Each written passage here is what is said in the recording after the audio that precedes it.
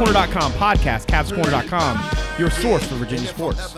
I am Brad Franklin, publisher of CavsCorner.com, coming to you live from the Palatial Franklin Estates in the west end of Richmond, where it is Wednesday, June the 6th, as we record this podcast. We are still a good ways away from any sort of, meaningful, real occurrences, I guess, on the field. Virginia obviously won't open fall camp until much later. But we're getting closer, and I'm okay with closer. Whatever can get me to real games, and folks can stop getting mad at each other on the message board for no reason. We will have obviously a lot of coverage from NBA Top 100 camp next week from Charlottesville. But I thought this week we'd actually fall into some football recruiting. This is not really a heavy time for that, but the Cavaliers are actually going to host a lot of official visitors coming up soon. But they continue to have some struggles in state. So I thought, you know what I'm going to do? I'm going to have my boy Matt Hatfield, who is the publisher now at VirginiaPreps.com. He also is the host of High School Sports Talk on 94.1 FM in Tidewater on Saturdays from 10 to 12. Matt is a huge resource for me whenever it comes to high school sports, always has been, especially down the 757. So I wanted to have Matt on the show to sort of talk a little bit about maybe some of the specifics of maybe some of the recruitments that Virginia's involved in, as well as kind of the overarching sort of thing. Matt, how you doing, buddy? I'm doing well. How about yourself, Brad? I can't complain, man. I appreciate you giving me a few minutes on this Wednesday afternoon. I know that you're a busy man. It seems like every time I turn around, you're going and doing something. So I appreciate you taking some time for me. Hey, anytime. Let's start here. Mike Farrell had an interesting article, I guess, in the last 48 hours as folks listen to this on Thursday morning, kind of talking about the way Penn State has come into the state of Virginia and really sort of wrecked house. I mean, if you're Virginia Tech, Maryland used to get a lot of kids from Virginia and still does. Carolina used to get a lot of kids from Virginia and sometimes still does. Man, Penn State has cleaned up, whether it's Ricky Slade or Devin Ford. In this class, Brandon Smith. They just got Hakeem Beeman from Richmond. Overall, I don't necessarily want to focus specifically on Penn State. I want to get your point of view as somebody who covers the high school kids more so than maybe the colleges specifically. What would you say is sort of the reason why some schools, or I guess the in-state schools, have had a problem keeping some of these kids sort of at home? What would you sort of attribute that to? Well, it's an interesting question, something that's been, I guess, bounced around for a while. I think more than anything, it's been a mixture of things. One, we've seen a lot of these ever since, I'd say, Virginia Tech had, Frank Beamer leaving out, and, Mike London cleaned up with some of the 4 or 5-star guys. You think of the likes of Andrew Brown and Taekwon Smoke Mizell and Quinn Bunding. There's been kind of a transition period for both UVA and Virginia Tech. Not all bad, some good, a little bit of mixture with that, but more than that, I think Ohio State and Florida State and now Penn State have capitalized in that time frame, because we've seen guys from Virginia, especially in the Tidewater region, go on and excel at that college level and then hit it to the pros. I think it even started before Mike London's departure and Frank Beamer's retirement, when you look back to when Percy Harden was the number 1 player in the country out of Lansdowne High School in Virginia Beach, went on to Florida with Urban Meyer, ended up winning a national championship there, ended up winning a Super Bowl with the Seattle Seahawks, and I think ever since then it's opened up more eyes, because every time you're out and about a lot of these camps, and I'm sure you've picked it up too, Brad, you hear kids say, I want to be that next Percy. And it's kind of morphed into different players, where I've even heard some defensive backs even say, I want to be that next Cam Chancellor, who really didn't have that major acclaim to him like Percy did when he was in high school, when he went to Maury High in Norfolk. He sort of had to build it and earn it when he went from Tech, and then was a late draft pick in the NFL with the Seahawks and made that mark and reputation. But so many kids, especially in this Tidewater area, want to be that guy they grew up watching and try to emulate on the fields. And I think Penn State, now I'm hearing it, because there's no real conclusive answer to why it's happening, but I think one of our own reporters, Devin Payne, when he went to Devin Ford's announcement ceremony just a couple weeks ago, he asked him, and he said Saquon Barkley went to the New York Giants number 2. He was a Heisman guy. That's what they want to be. So they see that, and now it's either cool or they have a teammate that's there. We've seen Ohio State do that with Urban Meyer. They get Jalen Holmes, who's now with the Vikings, a draft pick this year in the 4th round. They had Wayne Davis, though he's transferring back home to GMU. You have those connections with your buddies or guys or a coach. And I think that's kind of hurt Tech and UVA in the sense of where they haven't been able to get that domino effect where they get 4, 5, 6 guys. UVA had it, but then they sort of lost it when the coaching change took place. Yeah, I think that's a really good sort of summation. I've always thought that in remembering like the sort of way that things sort of happened after Demetrius Nicholson picked UVA, that was really the first sort of domino, right, that fell in Virginia's direction. And at the time, in the 757, this is the general vibe that I got, and you can correct me if I'm wrong here, Matt, because I know you also lived it too. But like the vibe I always got was that down there, the idea was that they were going to give Mike London a chance, give UVA a chance. And it certainly, between Trey and Smoke and Quinn and Drew and there have been more from the 757, but really for that little run there, they had these kids. And I think one of the things that really has hurt Virginia down there has been that the best players from that region, essentially in these classes, went to Virginia, and Virginia didn't win. And I think that it's hard. It's hard for not, and I'm not even going to talk about the kids specifically. I'm talking about the people around the kids. It's hard for them, I think, to sort of to shift gears and say, okay, well, it didn't happen with a guy we knew. Let's give another guy another chance. Like it seems like to me that Virginia had a golden opportunity there. They weren't able to capitalize on it, and then ultimately the out-of-state schools at the same time have been making so many inroads. The connections were there that now these kids don't have a problem going out of state, and certainly doesn't seem like families have a problem with them going out of state. What would you sort of how would you sort of grade me on that? Would you agree that they had that once that window closed, it was, regardless of who came next and whatnot, it was just going to be really difficult because they just didn't have any success, any like significant, consistent success as a program when those kids were actually in Charlottesville? I'd concur. I think that's pretty spot on, Brad. And the thing is, to me, I think a lot of it boils down to, and this is really cut and dry and simple, the quarterback position. If the quarterback position hits to the level of it did when they had guys such as Matt Schaub and Sean Moore, and I'd even go to, Jamil Sewell for that matter. If they hit at that spot, some of those records from 5-7 and 4-8 that they had turn into 7-5 and 8-4 because there were a lot of close games that were winnable. You lived it, you saw it. So I think that's true. And then once those guys got a little bit older, they graduate, and you mentioned a couple of the guys from Bayside that come to mind, like Demetrius Nicholson and then Mizell and Blanding, and then you think of Andrew Brown, some of those guys. Once they got older and through the program, they weren't so much people, you'll hear this a lot of the negative recruiting. They were bust. Well, no, they weren't, because some of those guys are in the NFL now. They got drafted. They're not so much bust. It's just some of the other positions didn't hit, or they didn't clean up as much, so they got the 5 and 4 stars, but they didn't get the depth, be it for injuries. And I think if you look at last year's class, and you correct me if I'm wrong, I think of their 28, 29 gets, about 24 of them were 3 stars. So they got more of those guys they can build in the trenches and out. And I think Mendenhall's strategy has been different than certainly Mike London's. And just like it would be in the case of Virginia Tech to a certain extent, going from Frank Beamer to Justin Fuente. But I think that's definitely the case. And Florida State and Ohio State and Penn State now, they've all capitalized. And when you're that guy who's in the top 50 in the country, I can't fault them for going that route, given the success they've had as programs, the stability they've had, and the success of players they've put in the league. And the other thing I would say too is, look, if you're a high school kid, like you mentioned just a few minutes ago, the idea that kids were, that they want to go to places that have had success, while they've been basically paying attention, right? So like kids who may have grown up in a world where, Virginia football wasn't good. And to them, for all intents and purposes, has never been good. That's kind of the way that they think about it, right? To them, Virginia Tech is constantly going to bowl games that maybe can't break into the upper echelon. They see these opportunities to go to, bigger schools in terms of profile, bigger schools in terms of fan bases, bigger schools in terms of facilities. It kind of makes sense as to why some of these guys are going out of state.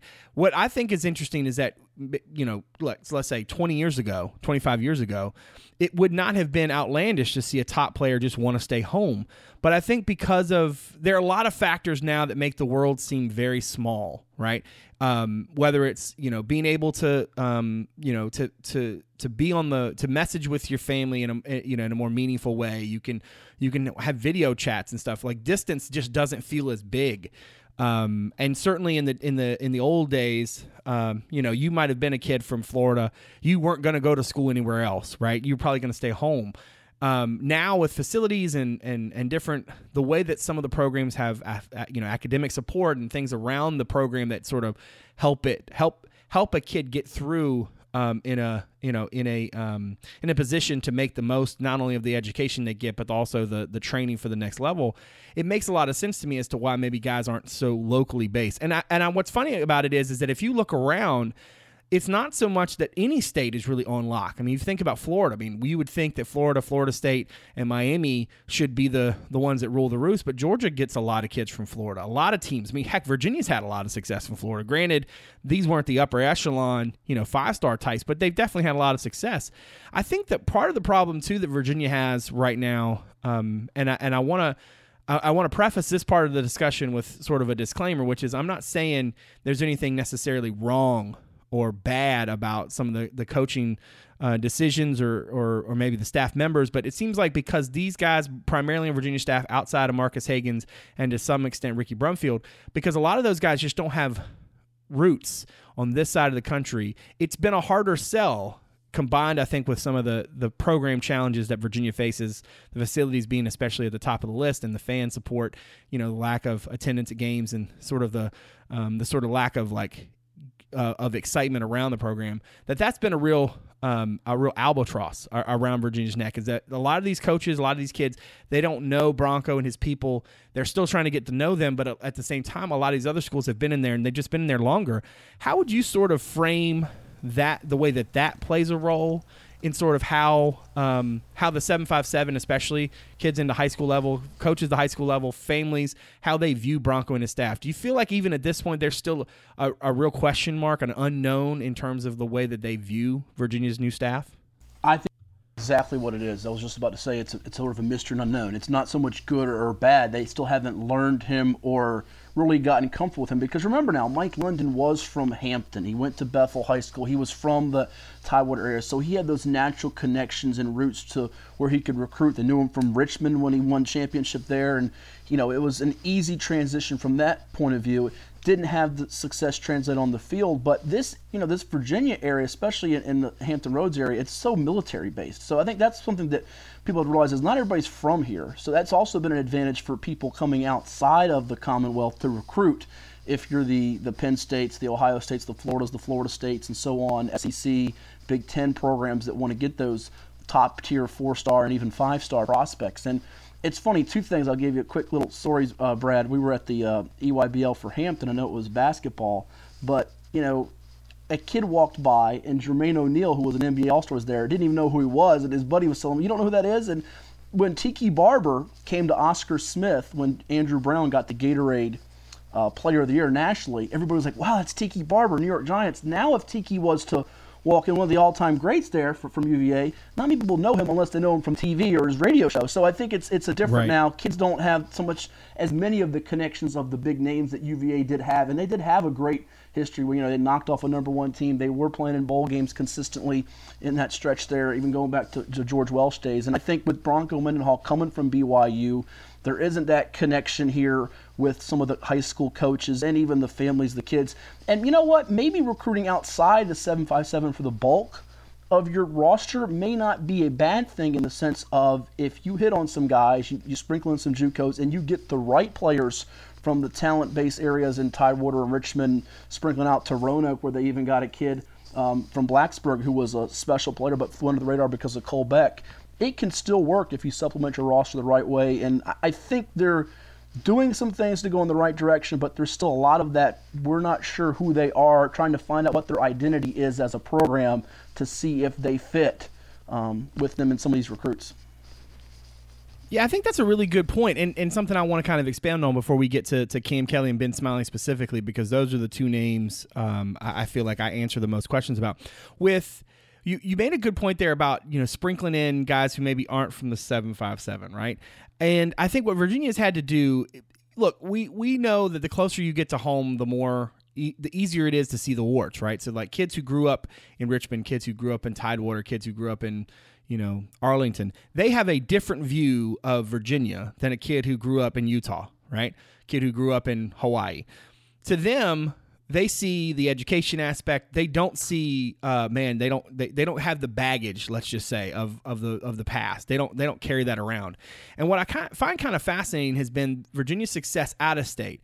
You mentioned it earlier, like they have a solid start to the 2019 class. Certainly not, blowing the doors off, but it's not like, they've got a bunch of schmoes in there. I mean, it's not like some skeleton crew. I mean, it's a good group of kids, especially the Florida guys. I mean, these are guys I think who are talented prospects who, if they're able to hold on and sign, really address a lot of needs for them. But ultimately, for a lot of fans, the majority of them are in Virginia. They want Virginia to, they want UVA to have those in-state guys. They want them to do well in-state. It makes the most sense, right?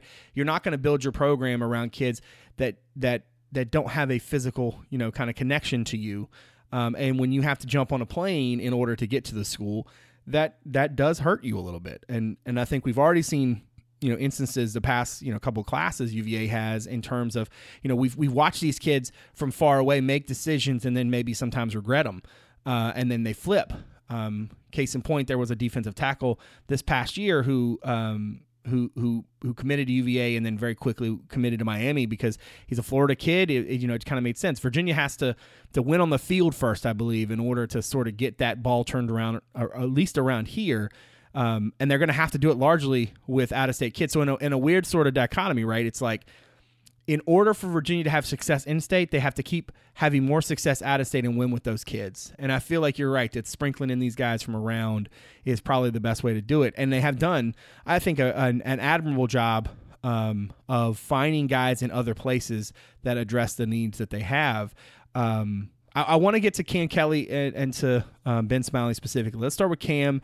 He's going to announce his decision tomorrow. What time is that? At 10 a.m. Is that right? Tomorrow? 10:30 a.m. Yeah, and it seems to be the three leaders you're hearing a lot are UVA, Clemson, and Penn State are the three in the forefront. Though he did trim it from 40 plus offers to 8. So going into tomorrow, I'm going to assume that you're going. I'm going to ask you a question and I'm going to give you a piece of information and I'm going to ask you to react to it. The question I'm going to have for you is, what's your gut tell you on how this thing goes? And then my piece of information is that I don't think it really matters because this recruitment's going to go until whenever he ultimately signs. Talk to me a little bit about how you're feeling about tomorrow, and if you think I'm right that really from a certain point of view it sort of doesn't matter because the recruitment's going to keep going. I think he's definitely the type of kid. I used the word in the article we wrote up on the site about he's got the talent and the loquaciousness. He loves to talk. He's got an engaging personality, and I think he also enjoys some of the limelight and attention that comes with it. Nothing wrong with that. He's a tremendously bright young man. We've seen him dazzle in the postseason I think his 12 career interceptions, I think 9 of them come in the postseason. So the bigger the game, the brighter the lights, the better he plays.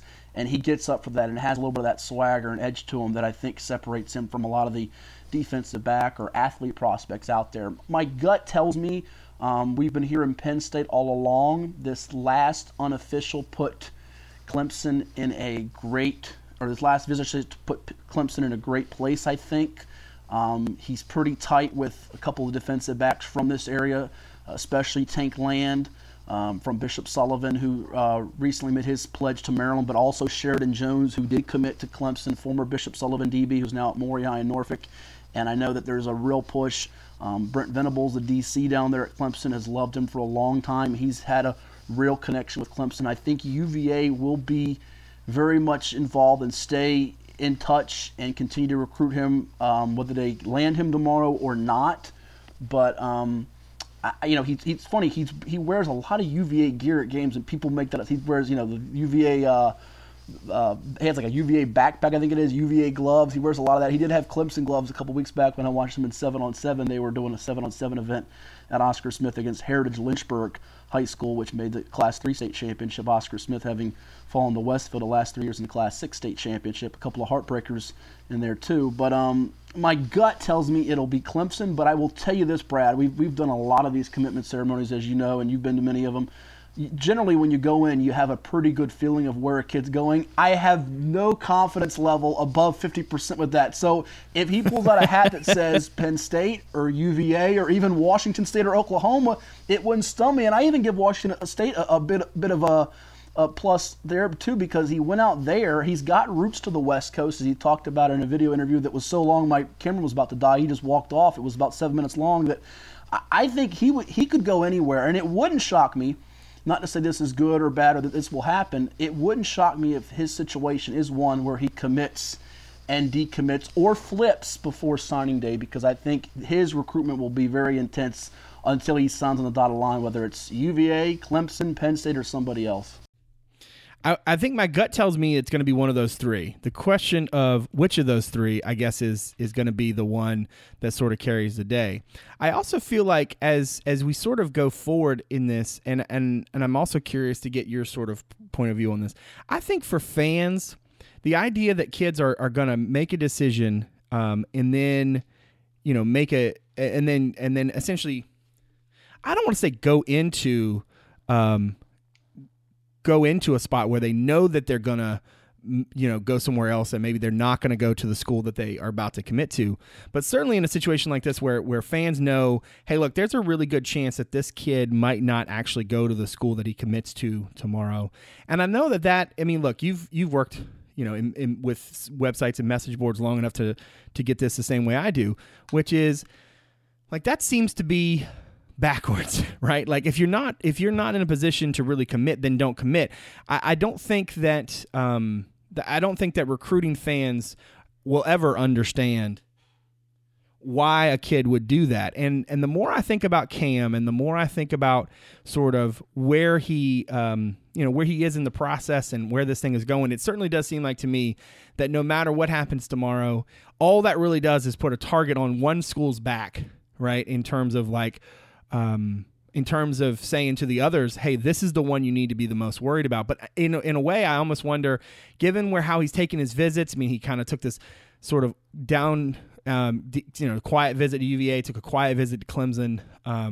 It sounded like to me that other schools thought that maybe he had a silent commit in for UVA, and that maybe Penn State was kind of excited because of the timing of when he decided to make his announcement. But then he takes these other visits, and you're thinking, okay, if he was going to go to Penn State, why would he set up these other visits? And the question might have its own, there might be an answer inherent, which is that maybe he never had a sort of a lean either way. And I'm like you, I think a lot of people will be surprised as to where this thing goes. And I'm curious, like you, to see, who he decides to commit to tomorrow. Let's transition to Ben. I feel like that was a super unfortunate sort of situation that happened the other week. I don't want to get into too much of the particulars other than to just sort of kind of catch people up, which is that for about a half an hour less, he publicly committed and then basically said that he kind of wanted to take his visits. And certainly for Virginia fans who look, defensive tackle, position of need. In-state kid, huge need, and honestly one of the top targets on their board overall in the class. That afternoon was like a manna from heaven, and then it so quickly got ripped away that it was hard, I think, for folks. I don't know in hindsight if I've ever seen one that was that. I mean, I've seen a lot of strange stuff in recruiting, but I don't know if I've ever seen one that strange. Where would you rank a kid, committing and then decommitting within, a half hour or so? How would you sort of frame that in your experience? And what do you think ultimately happens with Ben as he goes forward and looks at those officials this fall? Well, it happened so quick, Brad, that I'll be honest with you, I was informed about it. I didn't even see it via social media or Twitter or wherever it was announced at. I got told by someone in the loop about it. So I don't think it was out there long enough or was strong enough that it's going to be really a negative for him. And, with Ben Smiley, I've had this conversation with a lot of people. Some feel like he's got serious boom or bust potential. He's either going to be great or he's going to be a dud. And I'll be honest with you, I lean more with the great than the dud part. I've watched him. He's been not only a disruptive force in the run game, but getting after the quarterback. He had 11 sacks a year ago. Some feel like he plays, with his body too high off. I think he gets low. He gets good leverage. I've watched him. I see, barring any injury or some kind of setback that's unforeseen at this point, I think he's going to be a terrific player, and he's every bit the 4-star ranking that he's got. And I feel like, when I caught up with him a year ago, we've talked to him twice here, or actually three or four times, but twice on camera for video interviews in the past year. First time was June of 2017 at the Michael Vick Playmakers Camp in Virginia Beach. It seemed like Virginia Tech was his dream school. We loved them, but caught up with him recently here in the spring, and it seemed like UVA has definitely passed Tech by. He's very much thrilled with the Alabama offer. So again, you got to beat out a big boy, much like in the case of Cam Kelly with Clemson and Penn State and whoever else. You got to beat out a big time program and a defending national champion. And you wonder, even though it's a different player, different position, Indian River had a player a few years back in Jaquan Yulee who ended up going to Marshall. He made that commitment to Alabama and ended up going to Marshall. You wonder if that has any effect. I don't really think it will, but I do think that there's going to be some selling on that with some other schools in terms of, hey, you're going to Alabama, can you get on the field here? I think he fits the need and the profile much more for UVA, and I think they're in good position. It sounds like, in speaking with his coach, Glenwood Farabee, that he's going to take his officials and wait this thing out, but I don't think there's really been any negative effect on this for UVA. I think UVA still very much wants him, and I think he still very much loves UVA. And as he gets out and about, I don't know that that's going to change a whole lot. Even though Bama's in the picture, and there's other suitors that are high profiles and things of that nature. I think UVA is sitting in a good position unless they are to take another commit at his spot, in which case that could really, I think, change things up drastically. Well, I think the thing, too, about it is, and looking back on it, I made this comment that afternoon or that early evening and say, listen, I don't think, it's never a good thing for when a kid, decommits, but it's certainly, I thought UVA was in a good spot, and I got some questions as to why. And I said, listen, when a kid gets a little bit out in front of himself and then has to publicly basically pull it back, the fact that the coaches took it the way that they did, took it in stride, kept telling him, hey, look, it's okay, like we still want you, that I think shows that kid a lot. Like you were in this position where that kid, where something could go wrong, when something was bad and the staff stuck with you. I think that's a good thing. But also too, like you said, it does seem like that they're going to have to fend off some really, really nice offers, at least from Ben's point of view, in order to pull him. I think ultimately that's one that.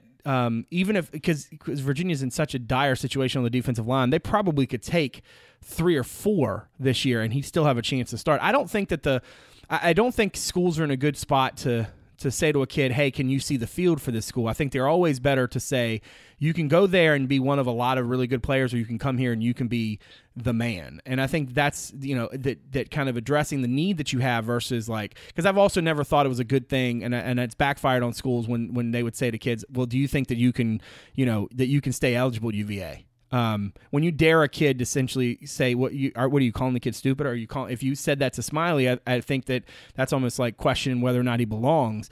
But I think a kid like him would respond really well to the message that Vic Soto and Mendenhall have given him, which is we need guys like you. You're exactly what I need on this defensive line, and you could be a program changer for us.